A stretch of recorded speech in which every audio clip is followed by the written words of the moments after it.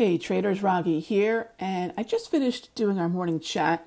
It's October the 1st, and one of the concepts that we talked about in the chat was one I definitely wanted to do a recording for everybody, and just something to think about.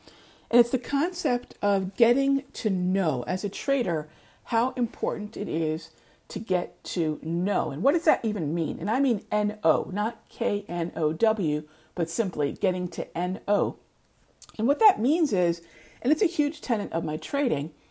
In my trading, I'm always looking to get to know filters. Anything that we use by way of a filter, whether it's an indicator or a chart pattern or time or price, filters remove. So the process for a trader is to look for a reason not to take the trade. And here's something I thought about. Every losing trader that I've ever met has this one thing in common. They look for reasons to take the trade, not to eliminate it. And I thought about, I have a lot of students who are pilots, and they get this. You have a checklist. In fact, a quick book plug here. I think it's a great book. It's called The Checklist Manifesto. Very, very good, very quick read. And they talk about checklists and what they're designed to do. Well, most pilots know the checklist is designed to do what? Keep you on the ground. If not all the criteria are met, you're not to take off. Checklists for problems, what do? They keep you on track.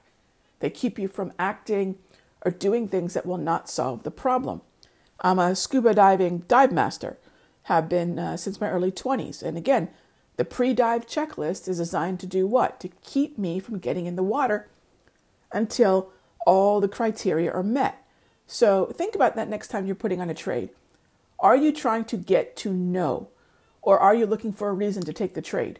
Winners do the first, losing traders, my friend, do the latter. I'll see you in the next update.